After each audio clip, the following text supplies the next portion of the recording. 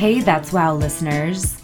It's been a while, but it feels great to be back behind the mic bringing you insights into the PNW's most exciting femme-driven projects. I started this pod back in 2017 when a summer of femme-led projects was just kicking off, and today's interview was a big part of my inspiration to start That's Wow.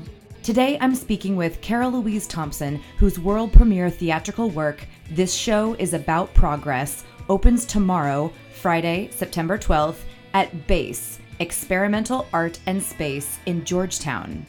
But Erin, you just said you were looking forward to talking to her in 2017. What do you mean? What's going on? You're being confusing, and that's not good podcasting. Yes, it's been a while, and I have forgotten how to use most of my equipment, but you did hear me correctly. Listen and learn about this exquisite project and how the story's protagonist became the project's very own antagonist in a very perfect example of art imitating life and vice versa. Here we go. Hello and welcome to That's Wow, that's Women of Washington, and I'm very excited to be sitting here with Carol Louise Thompson talking about This Show Is About Progress. So welcome to That's Wow. Thank you. And thank you for dragging me out of retirement. I'm really excited to be here. So I want to jump in because I have lots of questions about this show, but just right out of the gate, can you tell us what is, I know it's an immersive theater experience. Mm-hmm. Immersive, when I think immersive, I think like running around and I'm following actors down rabbit holes and different things like that. But so what is the story and what is the experience of This Show Is About Progress? Yeah, this show started as an idea to be done in a house that was scheduled to be demolished. And the reason that it is immersive is because that's sort of how you have to do it if you're inviting people into a house. And so that fell through. Mm-hmm. That all blew up and was terrible. And then we moved on and now we're doing it in a theater. And Robin McCartney, as the bad bitch that she is building us a house inside. What? Okay. I know. You gotta come see it just because Robin McCartney's building a house inside. You know what I'm saying? Anyway. But the story is about these two siblings, a brother and a sister, and it's exploring the themes of, bulldozing buildings in Seattle and the changing Seattle skyline, but like told through the lens of family. Wow. And it is kind of an exploration of how you love yourself. Yeah. How can you really make some progress inside your own brain? Wow. Yeah. I've been writing little posts on Facebook and calling it my love letter to myself and to my city. I kind of like that. Yeah. Yeah. I'd say especially a city like Seattle, perhaps we don't talk enough about love in Seattle because there's a lot of history to our city that has some angst and some grit, and it's a lot about development. But to just sincerely sit for a minute with this city and talk about love, I think is really important. I want to take a moment and go back. Can you talk a little bit about what happened last summer and what that experience was? Because This Show Is About Progress was actually supposed to happen in 2018, right? Or 2017, my goodness. In 2017. So take us back 2 years, and you have to, I want to document this because it's too, you can't write it. You can't write it. Right? Yeah. It's kind of crazy. It was so heartbreaking at the time, but it kind of has this like really, it's just it was kind of heartbreaking at the time, but it really kind of speaks to the play and, what we're trying to, bring attention to. These two awesome ladies that I made the show with last time who I produced it with, Liza Curtis and Antoinette Bianco, who was my director. We were going to do this show in a house. We were working with this really great organization of young architects, and they had paired us up with a developer who had bought a house and was going to demolish it. And we'd been emailing back and forth. We'd bought an insurance policy. We sent it to him. You know, we were ready to go. We were at the door going to start tech that day. We'd painted this mural in the house. Oh my God. I mean, it was gorgeous. It was great. And we had rehearsed the whole show. So we got there and they'd changed the locks on us. And it was it was totally heartbreaking. And they also the developer stopped emailing us back, just went out of town and stopped emailing us back until after opening had come and gone. And then we just sort of had to move on, you know, like it was really heartbreaking. And it actually still really can be really sad for me that we're not doing it in a house. Yeah. We're doing it in a theater, and we, you know, that's why it took us so long to bring it back, is because I tried really hard. I mean, we all did. Me and my producer, Liza Curtis, really tried to get a new house. And we just couldn't. Wow. It doesn't make like fiscal sense to like let us come into your house. Do you know what I mean? Like it doesn't make legal good sense as far as like money goes, like to let us in there, because you know, anything could go wrong and anybody could sue or blah blah blah. But so I'm really, you know, in some ways kind of really grateful to the developer who first let us in, because he gave us that really great experience of being in a house, and it really informed the play. Right. Yeah, it's pretty great. I think that story, when I read it in 2017, I kind of had to shake my head and reread the post on Facebook, because I was like, this is just too coincidental. I mean, that's so bizarre. And it's now become a part of the story, of your story, of this story. And I'll have to think about this later and maybe say something really brilliant in the postscript of this, but of that, how interesting that in order to talk about progress in Seattle and to have this conversation, you have to have it in a place of 100% control and protection, because it's so rapidly changing. I mean, it's like the rainforest of cities. That's what I feel like you're talking about right now. Yeah. Because of that, did that experience, or did you have any changes to the script? Has the script changed since 2017, either because of that or because of anything else or other developments in the city? Mm-hmm. Yeah, I mean, it has changed. I think that it's a different play in a theater, you know, like it's a different, I mean, good Lord, Robin McCartney is amazing, and she is going to build like the most beautiful house. Wow. I'm sure it's going to be gorgeous, and the house will still be missing, you know.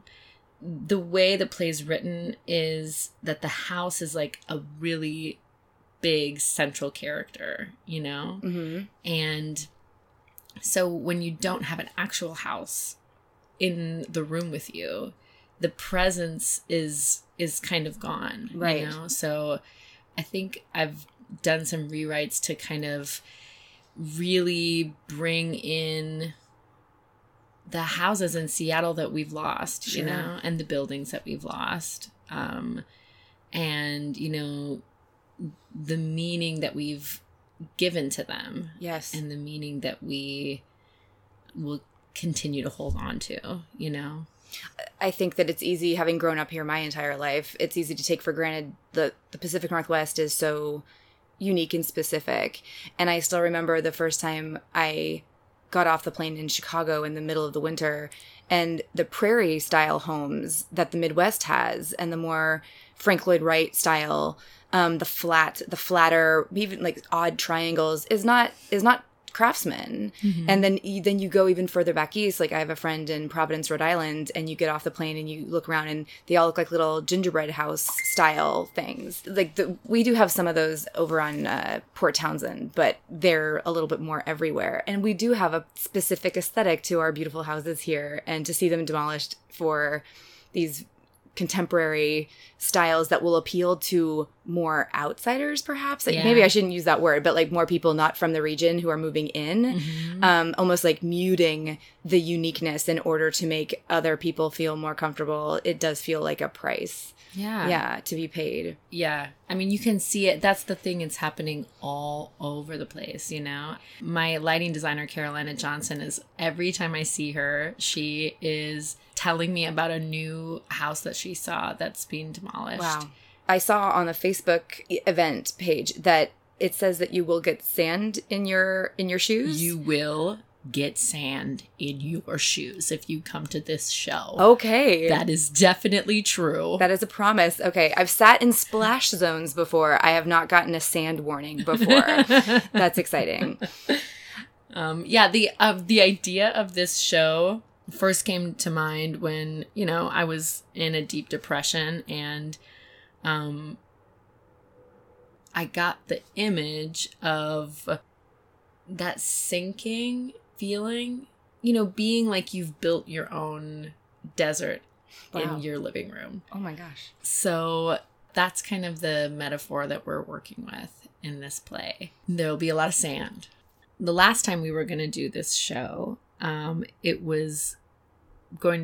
had been directed by my dear friend Antoinette Bianco. And she had this really beautiful vision for the set, because she also did the set design.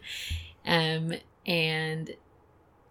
we were going to drill a hole, or we'd already drilled a hole through the ceiling to feed sand in and have it just like pour like one long stream of sand that would pile up on the floor. And it was, I mean, I was so excited to see it, and we never got to see it. So like a giant hourglass. We are seated in an hourglass. Totally. Oh, that's so powerful. Yeah. When you talked about the mural, did you get a picture of the mural before you were locked out of the house? I mean, I think Antoinette might have one, but I do not. It was this like really sandy, like a lot of beautiful, like orange and golden swirls. And I mean, it was like, whoa, that's a sandstorm. You know what I mean? It was gorgeous. Fascinating. Okay. I'm so excited. Oh my gosh. Because now I'm like, do I wear sandals? What do I do? I mean, okay. I think boots is a good idea. Boots is a good idea, which is like any Pacific Northwest beach. You need boots, not sandals. Keep that shit for the East Coast or California. I'm excited. Oh, wow. That's so exciting.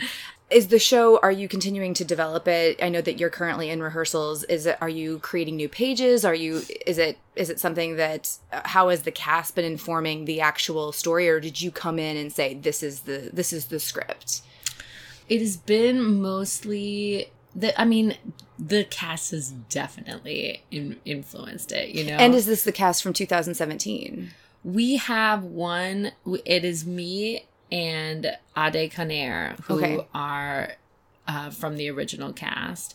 And then we have two newcomers, James Schilling and Monica Elmont, who are recent Cornish grads. Nice. Very professional, very good at acting. They're a joy to have in the room. Yay. And of course, so is Ade. And they have all very much influenced the story. I've been doing... maybe too much rewriting. You know what I mean? You never know. You never know. But I am done doing that now. Okay. We are 2 weeks away from opening, and we need to be done. Okay. My director, Julia Griffin, has been very helpful in parsing out when we need to be done, and we have found the time, and it is now. Sounds like a very good director. Okay, Yeah. that's good. Yeah. Well, and I suppose you need to focus on, that's so challenging if you're performing in your own piece, to switch between thinking about the writing and then thinking about performing, and to sit on both horses. Like, that's just too hard. So at least now you can dive deep into what your responsibility is as a performer to the show. Yeah, I can. This is the first time I've written and performed and produced a show of mine. Hopefully not the last. You never know, but I doubt it. I mean, if you had the grit to rise after such a challenge of what happened 2 years ago, I don't think that after a show has finally been put on, I doubt that this is going to discourage you from keeping going. Thank you. That really means a lot to me. How long have you lived in the Pacific Northwest? I moved here 13 years ago to go to Cornish. To go to Cornish. Okay. So the thing that's so crazy, I moved here right after they'd raised the Cascade District, and then just built like just a whole new neighborhood over top. Like, how creepy is that? Right. And then it was just empty. Yeah. And it was right by Cornish, so we would see it all the time, and it was like, this is the creepiest thing I think I've ever seen. Well, and then to know that that's also a part of our history, because that's what we did in Pioneer Square, and, in the early 1900s, I believe, just we're like, oh, let's just bring this up a bit, and, but not even address that lower half. It was just build over it. Yeah. So we're good at burying the things that we don't like, I think, which is a part of I think that the personality of the Pacific Northwest, for better or for worse. Bury your feelings, and just put on a nice, clean face. Who is your intended audience for this? Are you hoping that, are you really hoping it's for Seattle Vigil holders? Are you hoping that I'll just say it, are we hoping that some South Lake Union peeps show up and learn a little bit or take a pause? Or who do you hope comes to this? I just hope everybody comes. Yes. I hope just everybody and their mothers come. I am a pre-K teacher at Mother's Place Quality Daycare. Best daycare in the city. Plug right there. Maybe I'll get sponsorship. Okay. I'm sorry. Anyway, and I've invited some of the parents, and they're coming. And I've been saying I made this show to create a space for people to grieve the Seattle that we've lost, to grieve your younger self and how you've moved on, right. And I hope that anybody who needs a space to be understood or who needs a space to grieve comes to the show. Yeah. And has a great time. Yeah. I hope they all have just a great time. Well, knowing you, Carol, I would like to say that it's fair to assume that there's a fair amount of comedy or like comedic moments or hilarity. I hope it's funny. Okay. It is quite dark though. And I think that can really like inform the humor. Sure. And create places and spaces for jokes that are really unique. If you come see this show, you'll figure it out. I suffer with depression sometimes. And in the darkest moments, the only way to get out is to laugh. Sure. I mean, is to move your body in some way. You know what I mean? And sometimes when you're sitting in your bed and you're on hour 6 or whatever, laughing is just like the little bit of exercise that you needed. Like, just like, oh, wow, I still have lungs. Oh, wow, I'm still not just a brain. Oh, wow, I have, like, all of this body that is designed to take me out of here. Get out. Okay. You know what I mean? So, yeah. Wow. That's incredible. I do know that you received a grant from the Seattle Arts and Culture. I did, yeah. And so that was the 2017 City iteration. Artist Grant, yeah. Were you able to just pass that forward to now? Did they understand? Yeah, they did. Yeah. And did you get any feedback when you pitched this show to them about why did they say anything about what excited them about your pitch, or was it exciting to get approval from the city itself to talk about like what it's been doing to its own children or something, or what was that like? It's been amazing to get that kind of approval. And I think the thing that they really gravitated towards was, this idea of Seattle and the specific neighborhood that we were going to be in, and empowering people to reflect on how Seattle has changed. I'm pretty sure that's what they were into. Yeah. It's been actually like a little while. I can't actually remember. Sure. Yeah. I mean, here I thought it was last year because it feels like it was. I can't believe how much time, just how we live now. A day feels like a year sometimes. I know. Is there something in all of your time that you've been here? Is there a particular business or location that you have seen go away that really landed with you? I really loved those houses on John and 12th. Do you remember those houses with the mermaids over top of the door? Oh, I think so. Yeah. Those were so gorgeous. And do you remember when they put the proposed land use sign up, somebody spray painted on them, "This is why we can't have nice things." Yes. Oh, yeah. I think I saw a picture of that online. Yeah. It was so sweet. I love the story of those. And, I really missed that house that we were going to do the show in. It's gone now.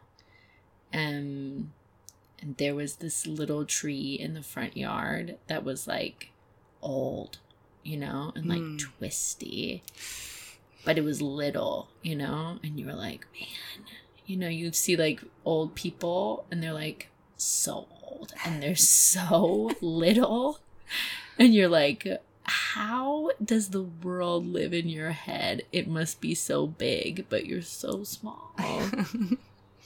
I'll always remember that house, even though we didn't even spend that much time in there. It was like a month or whatever, and like there were people's like families that were raised in there, you know what I mean? Yeah. But it'll be a part of me.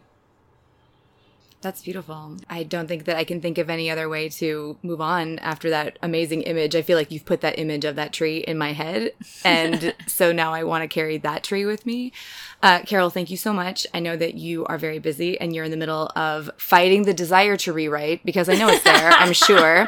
And you're keeping up this huge project, and I can't wait. I'm just so happy for you that it's finally coming to fruition, but it also is such an important story, and I'm really glad that it's finally being told, even though the city itself was like fighting itself in order to, I think with most therapeutic needs, the need is there, but there's also this fierce desire to want to conceal it. And I feel like this story has gone through that, but then it's finally going to be exercised, and I'm excited to see it. So thank you so much, Carol, for your time. Thank you. Thank you, Carol. This show is about progress opens tomorrow, Friday, September 12th, at BASE, Experimental Art and Space in Georgetown, and runs through September 28th. And remember to wear your boots.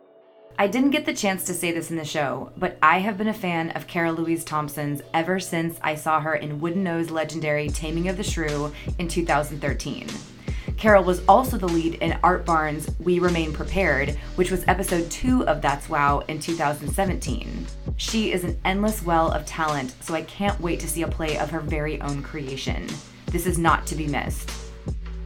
I'll try not to stay away. I hope you've been making trouble and taking up space since last we spoke of sorts. And I hope you continue to go forth, femmes. Remember to dare and do.